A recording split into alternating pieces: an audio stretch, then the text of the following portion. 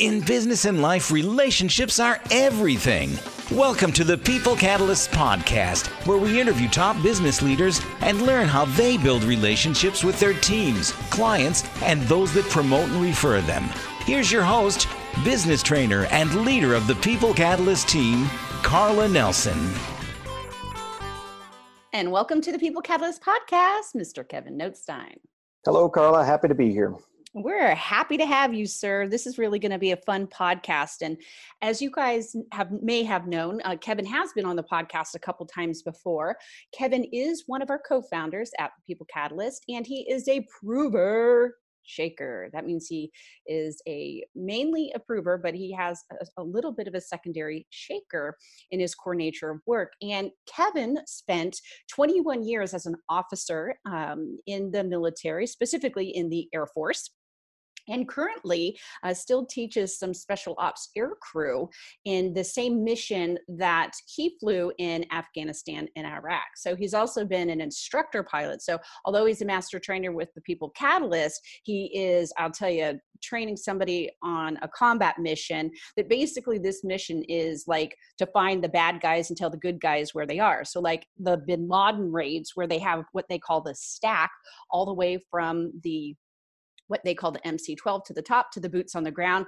And there could be many different aircraft. And then they get there early and they do a whole bunch of secret stuff that I have no idea, but I know that it's pretty intense. And they have some of the best training ever. And a lot of times when we take a look at training, who's the best at training? The military is amazing. Their job, Kevin's job for years and years, was to go to work and train. And they simulate training over and over again. Because, in business, most of the time, I would venture to say, it's not life or death. You guys have to figure out how to make sure people don't die. And that also that, mistakes are going to happen. And when they do, they're really, really significant in his line of work. So a lot of times we like to take a look at the military's training because it is so good, and then apply that to business. And what we're going to talk about here today is how to lead like a boss. And so what was the actual military name? Where we're pulling this from is a thing called crew resource management, but this particular section of it, what the military title for this is Aircraft Commander Authority Power Bases. So yeah, say that 3 times fast. We're just going with how to lead like a boss. I like it. And there are 7 sources of this authority. Yes, definitely. And there's parallels between how we teach this in the military and what happens in the civilian world, as you're going to see throughout the day here, throughout this podcast. So the first one we're just going to talk about is a very obvious part of authority. And what this is where your authority comes from as a leader or as a boss. The training we do in the military, this is as an aircraft commander, as somebody that's leading a crew to go and accomplish a mission. But and whenever you have that crew, you're going to have several people, depending upon the size of your crew. It can be anything from 2 up to, I've seen some aircraft that have a crew of 70. So it can, in one aircraft at one time, you have one person that's in control of that. Well, that one person that's in control of it, in the military, it's very obvious. When we set those crew orders, we identify the leader. And on the actual orders, they have a little place for codes, and they put the A code next to that leader. And that A code says, okay, for this sortie, this is the person who is the commander, the aircraft commander of there. And there's a lot of power in that word commander, because in the military, it's actually legal. It's your legal authority of it. But once you have that A code, once you have that legal authority, what we refer to, that is legitimate authority. And the legitimate authority. So now let me just say this. Now we're going into the first of the 7 steps, right? Is that where you're leading us here? Okay. Yep. Just wanted to confirm. I'm trying to soak it all in and also learn as we go, because I think this is not only amazing and fantastic, but authority is a very important thing in business. And of course, in military, it's even more critical.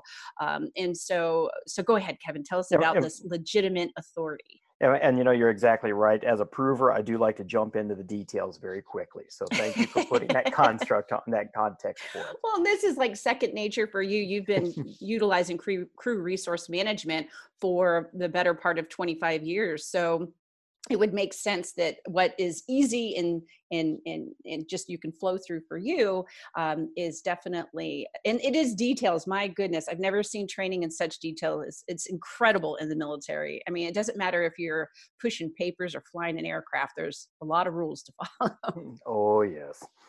Very much so. But yeah, you're right. And just a little bit more context on this. We're going to talk about these 7 sources of your authority that Carla had mentioned. Now, you flow in and out of these different sources of authority, and we'll probably talk about this at the end just a little bit more.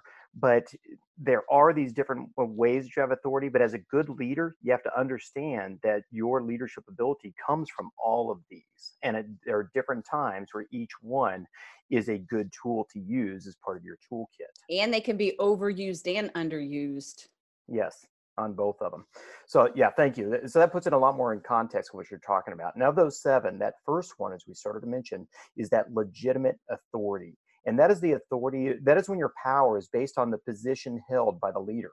That's when it comes in and they tell you that, okay, this person, they write the check, or they're the ones that are identified as the boss. So they have that position of authority. So when they speak, somebody's going to listen to them. They're going to have that influence over their team by the fact that they are the identified leader. Interesting. You know what this makes me think of? What's that? Every meeting that a CEO walks into and derails everything, which we've actually had that happen to us in the beginning of training so many times that we had to come up with these 10 rules to follow. And the agenda doesn't even get derailed with the CEO. They have to trust the process as well. And Kevin, you'll appreciate this. This was with a military group, and they were working with the government. They're contracted with the government, but there's very, very, very, high authority, big kind of ego group of people.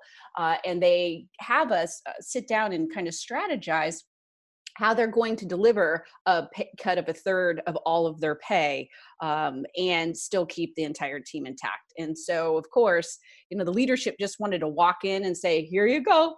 We're going to cut your pay by 1/3. Good luck. How's that going to work out? Right. And so we're like, no, there's a better way to do this. Let them solve their own problem. And so definitely legitimate authority is important. I would venture to say in the military, it's really important.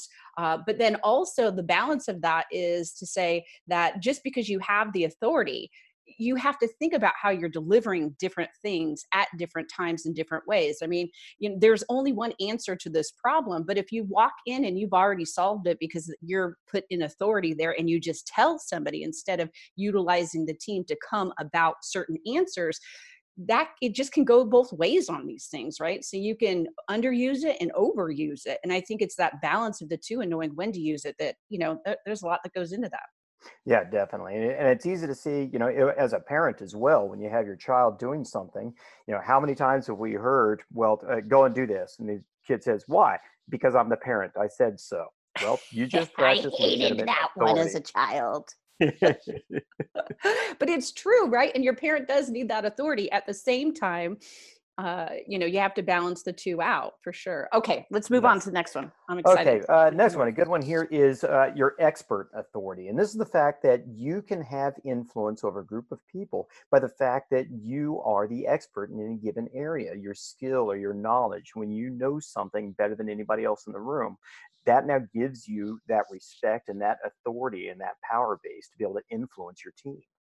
Yeah. And this is a lot of training companies are built on, what somebody knows about a certain problem and how to solve it. So for sure, that's when you talk about the training companies, that really does highlight the fact that, as a leader, if you don't have the expertise in an area, well, where can you get it from? Well, you can bring in somebody else to help out if you don't have that expert power, if you don't have that authority with a team. But the fact that you bring them in, that's a great way of exercising your expert authority. It could also be acknowledging the fact of your lack of expertise. Yeah, that's a good point. Both ways on all of these, it seems so far. All right, what's the next one? Okay, next one is information authority. Okay, you can also have influence, just the fact that you are in possession of or you have access to some information that everybody else perceives as something of value. If you know something that's going on, if you know something that's happening in your culture, or something that's happening with your company, or if you're in touch with the right people, have the right information, other people will acknowledge you as a higher authority figure just because of the fact that you do have that piece of information, and they would like to be able to have access to your information sources. Yeah, so you know what's going on in the company. Where all the Where all movement, the where are we skeletons are going? buried.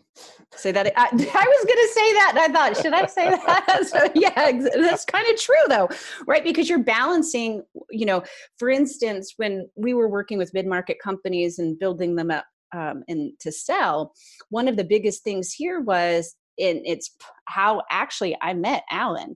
And you would go into this company and they're like, why are you here? Well, you can't deliver to them, hey, we're here to build this company up to sell in a couple years, because hello, they're going to wonder if they're going to have a job next week, right? Which the goal almost never was to reduce the amount of people that were in the company. But what happens is then now, as the leader and the trainer, the person walking into it, you actually do have a lot of quote unquote information authority instantly, even though then you have to balance it out with some of these other ones you talked about, expert authority. I will probably get to other ones as far as like building a relationship, because that's why we would then run the process to figure out who was on the team and what pieces of work they could do in order to build this company up. But it was interesting because I never thought about information authority, because now all of a sudden they're like, oh, they're sitting down with the leadership and they're not in the company per se.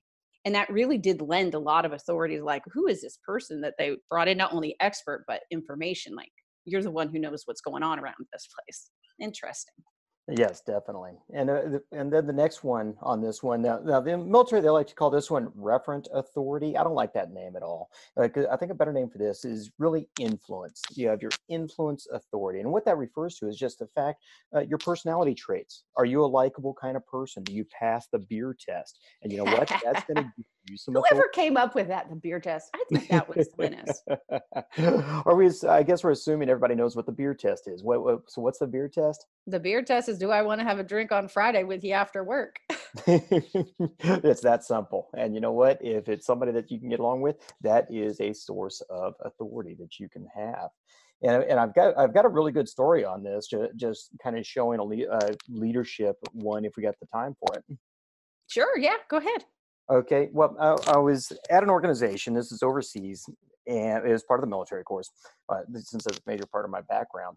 And we had a real culture problem at this one base where I was stationed, and it came from just the mindset of the senior leaders that were practicing their legitimate authority. And these senior leaders that, for lack of a better terms, it could be called a bit of an elitist, and somebody that he did not pass the beer test. In fact, he was very stringent of the fact of told all of the leaders right beneath him that they will not hang out or have a beer with the lower ranking people, because that promoted fraternization, and fraternization is wrong.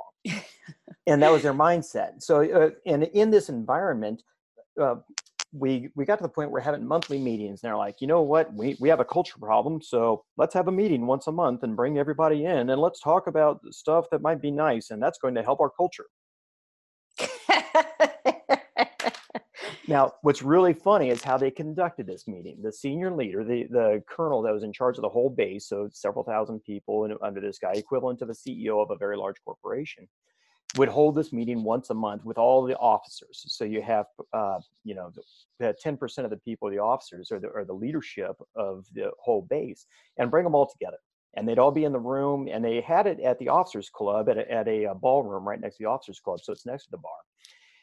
And the first thing they would do is everybody's in the room waiting for the senior leader to walk in. And when he walked in, it was a standard military type thing where he would come in the same door and he'd open the door and somebody would call the room to attention, and everybody would pop to attention and standing there nice and rigid and looking straight ahead. And then he would walk from the back of the room all the way up the center aisle through the crowd and wait until he was all the way at the front of the room. And then he would tell everybody, take your seats. And everybody would take a seat. Okay. And then they would go into thing and somebody would try and do something funny or whatever the presentation for the month was. But just right there, the beginning of it was just a culture crusher. And then when the meeting ended, and it ended, and they would schedule them on Friday afternoons, it would end at 4 o'clock on a Friday afternoon at the officers club. Yeah, because you put the meeting on Friday, then it makes it fun and we can solve a culture issue. It's ridiculous. Yeah, exactly. And what happened as soon as the meeting's done at 4 o'clock on a Friday afternoon with everybody at the officers club? They would scurry like rats fleeing a sinking ship. That's a new one. I haven't heard that one before. 5 minutes after the meeting was done, the place was a ghost town, and the couple hundred people that were there are now disappeared. Nobody wanted to hang out, and nobody wanted to do anything. And their intent of trying to work on the culture, they actually hurt their initial intent with that. Well, the reason I tell that one, that's the negative aspect part, but we had a good leader in there, a new vice wing commander, the number 2 guy that came in. Without giving his name, it went by PJ. We'll call him PJ. Well, on one of these meetings, the senior leader, the colonel that set all this up, wasn't there. He wasn't going to be there that day. He was traveling, and PJ was going to be the senior leader on this particular meeting. So everybody's in the room, they're waiting for the normal thing, and they've got somebody stationed by the back door. So as soon as PJ would walk in the door, they would call the room to attention and everything. Well, PJ knew a little bit more about culture and had an understanding. And he snuck in through a different door. So you have it'd be like your COO sneaking in through an entirely different door. And he comes in, sneaks in, puts his head around the corner, and he yells out to the room, "Hey, we're going to get started in about 5 minutes here. But before we get started, I'm going to go to the bar and grab a beer. And if anybody wants to join me, you're welcome to." The only difference, I'm not sure that you would probably want to serve beer at a meeting that was on the clock in the private sector. It's one of the cool things about the military, though. Yeah, but it's a Friday afternoon, and look at how many times when you go to a conference or something, and how many times you have alcohol there at the conference. So, yep.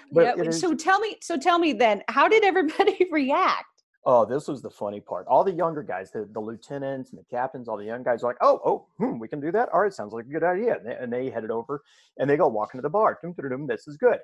All of the more senior folk that had been around for a year or two and had seen the culture were looking at each other confused, like, what can we do that? Is this a trick? Is this a trap? Are you what's going on here? I'm not sure if we can do this. I bet you that was fun. He sounds like fun. I'd love to meet him. He was a great guy, just an outstanding individual, just a really good leader, and he understood the influence and that influence authority that you have on an organization, and everybody respected him for it. Yeah, just somebody that you like, that's likable, that wants to get things done, but not trip over themselves along the way. And that truly was the definition of the beer test with him. Cool. Okay, what's next? Okay, next one is coercive power. Now, this is one that normally we can associate this with the negative parts of it. Coercive power, it's your ability to, or coercive authority, it's your ability to influence people because you can punish them. You can give them some type of punishment that, like fire them. Yeah, you could fire them or give them a bad review or just something. Right, exactly. All those type of things. And I kind of like to liken this one. It is a power that as a leader that sometimes unfortunately you have to use. Now, I like to liken this one to a flying analogy. When you're flying an airplane and you're coming in and you're trying to find a runway and you're in the weather, so you can't see the ground and you have instruments that are telling you where to go. Well, you want to be on a specific track. You want to be on course, on glide path is what we call it. And that's left and right and up and down and the right speed and everything as you're coming in to find the runway so that you can land safely when you pop out of the weather. Now, if you get a little bit off course, you want to hear somebody saying, "Hey, you're a little bit off course. You need to get back on the right course here." And then if you get a little further off course, "Hey, you're well off course. You need to correct this much back over." Now, then the ultimate, the coercive power on this is, "Hey, you're well right of course. You're too far. I've got the airplane. I'm going to take it away from you, and I'm going to fly, and we're going to go around and try this again." So, and that's that. I can see how that would be really important to understand and balance that one. It's like, you don't want to be, they have to learn, right? Especially if it's in an instructor situation. At the same time, so you have to let them get a little off path, but then, when it's dangerous, you can't, you have to step in then. Yes, but it's the same thing in business. In business, if somebody is not performing where you want them to be, and your other sources of power are not influencing them to be able to accomplish what you want done, then sometimes you do need to use the stick and the carrot and stick approach of leadership. Got it. All right. What's the next one? Well, the next one is the carrot. It's actually first we went the stick, now the carrot. Yeah, the carrot, and that's your reward authority. And by having the ability to reward somebody with, it's the opposite of the coercive. You can reward them with promotions. You can reward them with bonuses. If you have that ability to provide a reward for somebody. Yeah, even recognition is a good one there. Yes, very much so. Because as a leader, really recognizing, and in learning the Hoodoo method and all the different types of work that we do with companies, so many times, and I'm really, really, really guilty of this, because I am a Uber mover and I am a DI internally and an ID externally when I'm working with customers. So you can leave dead bodies behind you, right? Just in all sometimes people need is to be recognized for what they're great at. It's, for whatever reason in society, we focus on what's negative and what's bad about, for instance, a shaker. I could tell you 10 words we call them that are negative words. And the only positive word I've ever heard is shaker, right? Because what do we call them? Squirrel.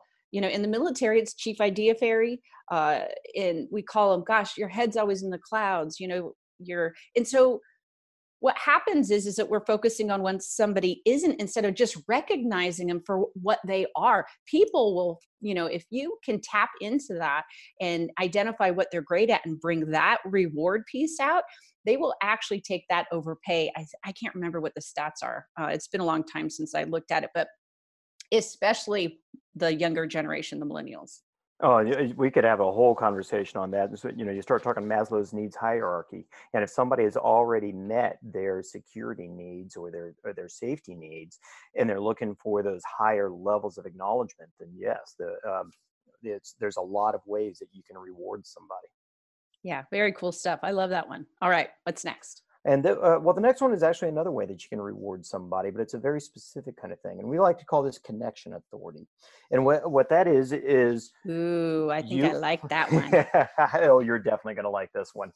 This is, you have this one in spades, and I'm going to tell somebody about your ability on this. Now, what this one is by the connections that you have authority with a group of people if they perceive those connections as power for them. If they want access to your friends, certain people, and they want to know those people, well, by knowing you, they can do that. You can be a channel. In LinkedIn, they practice this. Oh, are you a first connection or a second connection with somebody? And it tells you, I'm connected to this person and this, if you look somebody up on LinkedIn, it'll say, you have 11 mutual friends. If you want to know that second level person, then you look at one of those connections between the two of you. You say, all right, I want to work with this person. And that gives you that connection authority in a group of people. Good stuff. I love that one. And by the way, a friend of mine, I don't mean to do this, geez Louise, connection authority, but she wrote the book, How to Be a Power Connector, and it ended up being a bestseller. And she's fantastic. Her name is Judy Robinette. If you want to read a great book on connection authority, she was an introvert and learned this later on in life and has just gone on to crush it. Her new book is Cracking the Funding Code too, because she's worked with a lot of startups, raise capital for those startups. So again, How to Be a Power Connector, great book if you want to discuss connection authority. I think we could do an entire podcast on just that authority. Maybe we will take a look at these and see how we could break them down to give different pieces and points of, how to balance yourself through that, because connection authority is absolutely one of the most powerful and probably the easiest one of these, which is, hey, I just took the time. Easiest for you. Say that again. The easiest for you. Oh, that's a good point. Oh, that's so. And then I'm going to send you to another book by Matthew Pollard, which is Introvert's Edge. And he talks about introverts thinking that they can't sell because they're introverted. And he says, use a process. And that's exactly what Judy's book is, a process for connection, which I think you're right. For me, it's second nature, right? So it's easy and it happens. And my goodness, I just did it on accident right now, talking about it, right? I've got to tell a little story with you just to really bring this in. And this can be a teaser to, because we can deep dive into any of these subjects. And I know you really would love to deep dive into this one. But I'm going to tell just a surface story, just a teaser on this about you. Okay? Great. Okay. Just a little background on when this story happened. You know, I was in the military for 21 years. And my last 2 years, I was training people in this new mission in the Air Force, this new aircraft. And we had 16 new students in a 3 or 4 month syllabus, 16 new students every Monday for 2 years. Wow. That's a lot for what you guys go through. I mean, the amount of training, guys, that they go through to be an aircraft commander, let alone, and Kevin's an instructor as well. So he instructs all the other air crew on what to do. It's intense. Well, a big lesson that I learned from those 2 years. Now, we brought people from all across the Air Force, and just to show an example, it's very different if you have somebody that's flying a cargo plane or an aerial refueler versus somebody that's flying an F-35 or F-22 fighter plane. Those are very different mindsets and that have been trained in different ways. And we had students from every platform across the military that would come together. And then we'd try to get them to fly as a team on this one new aircraft. And I learned one of the most important things, that every time I would sit down with a group of students or have a meeting with people, the most important part of that meeting was the introductions. And in that introduction of learning their background and learning who they are. Now, we're going to tie this into that connection authority. Now, I'd been doing that for a couple of years, and then I met Carla, and I ended up going to a meeting with Carla, and she started it off. We had a couple of good friends of ours. We had Adam Furling and Jim Pelly and myself and some others sitting around the table, and we'd never met before. But Carla was sitting there, and she was the glue that brought us together, being the connector. No. But imagine that we were attending a training. See, and I actually was facilitating that training, but I try to learn and train just as much as everyone else. We need it. Okay, go ahead. I'm still wondering what you're going to say.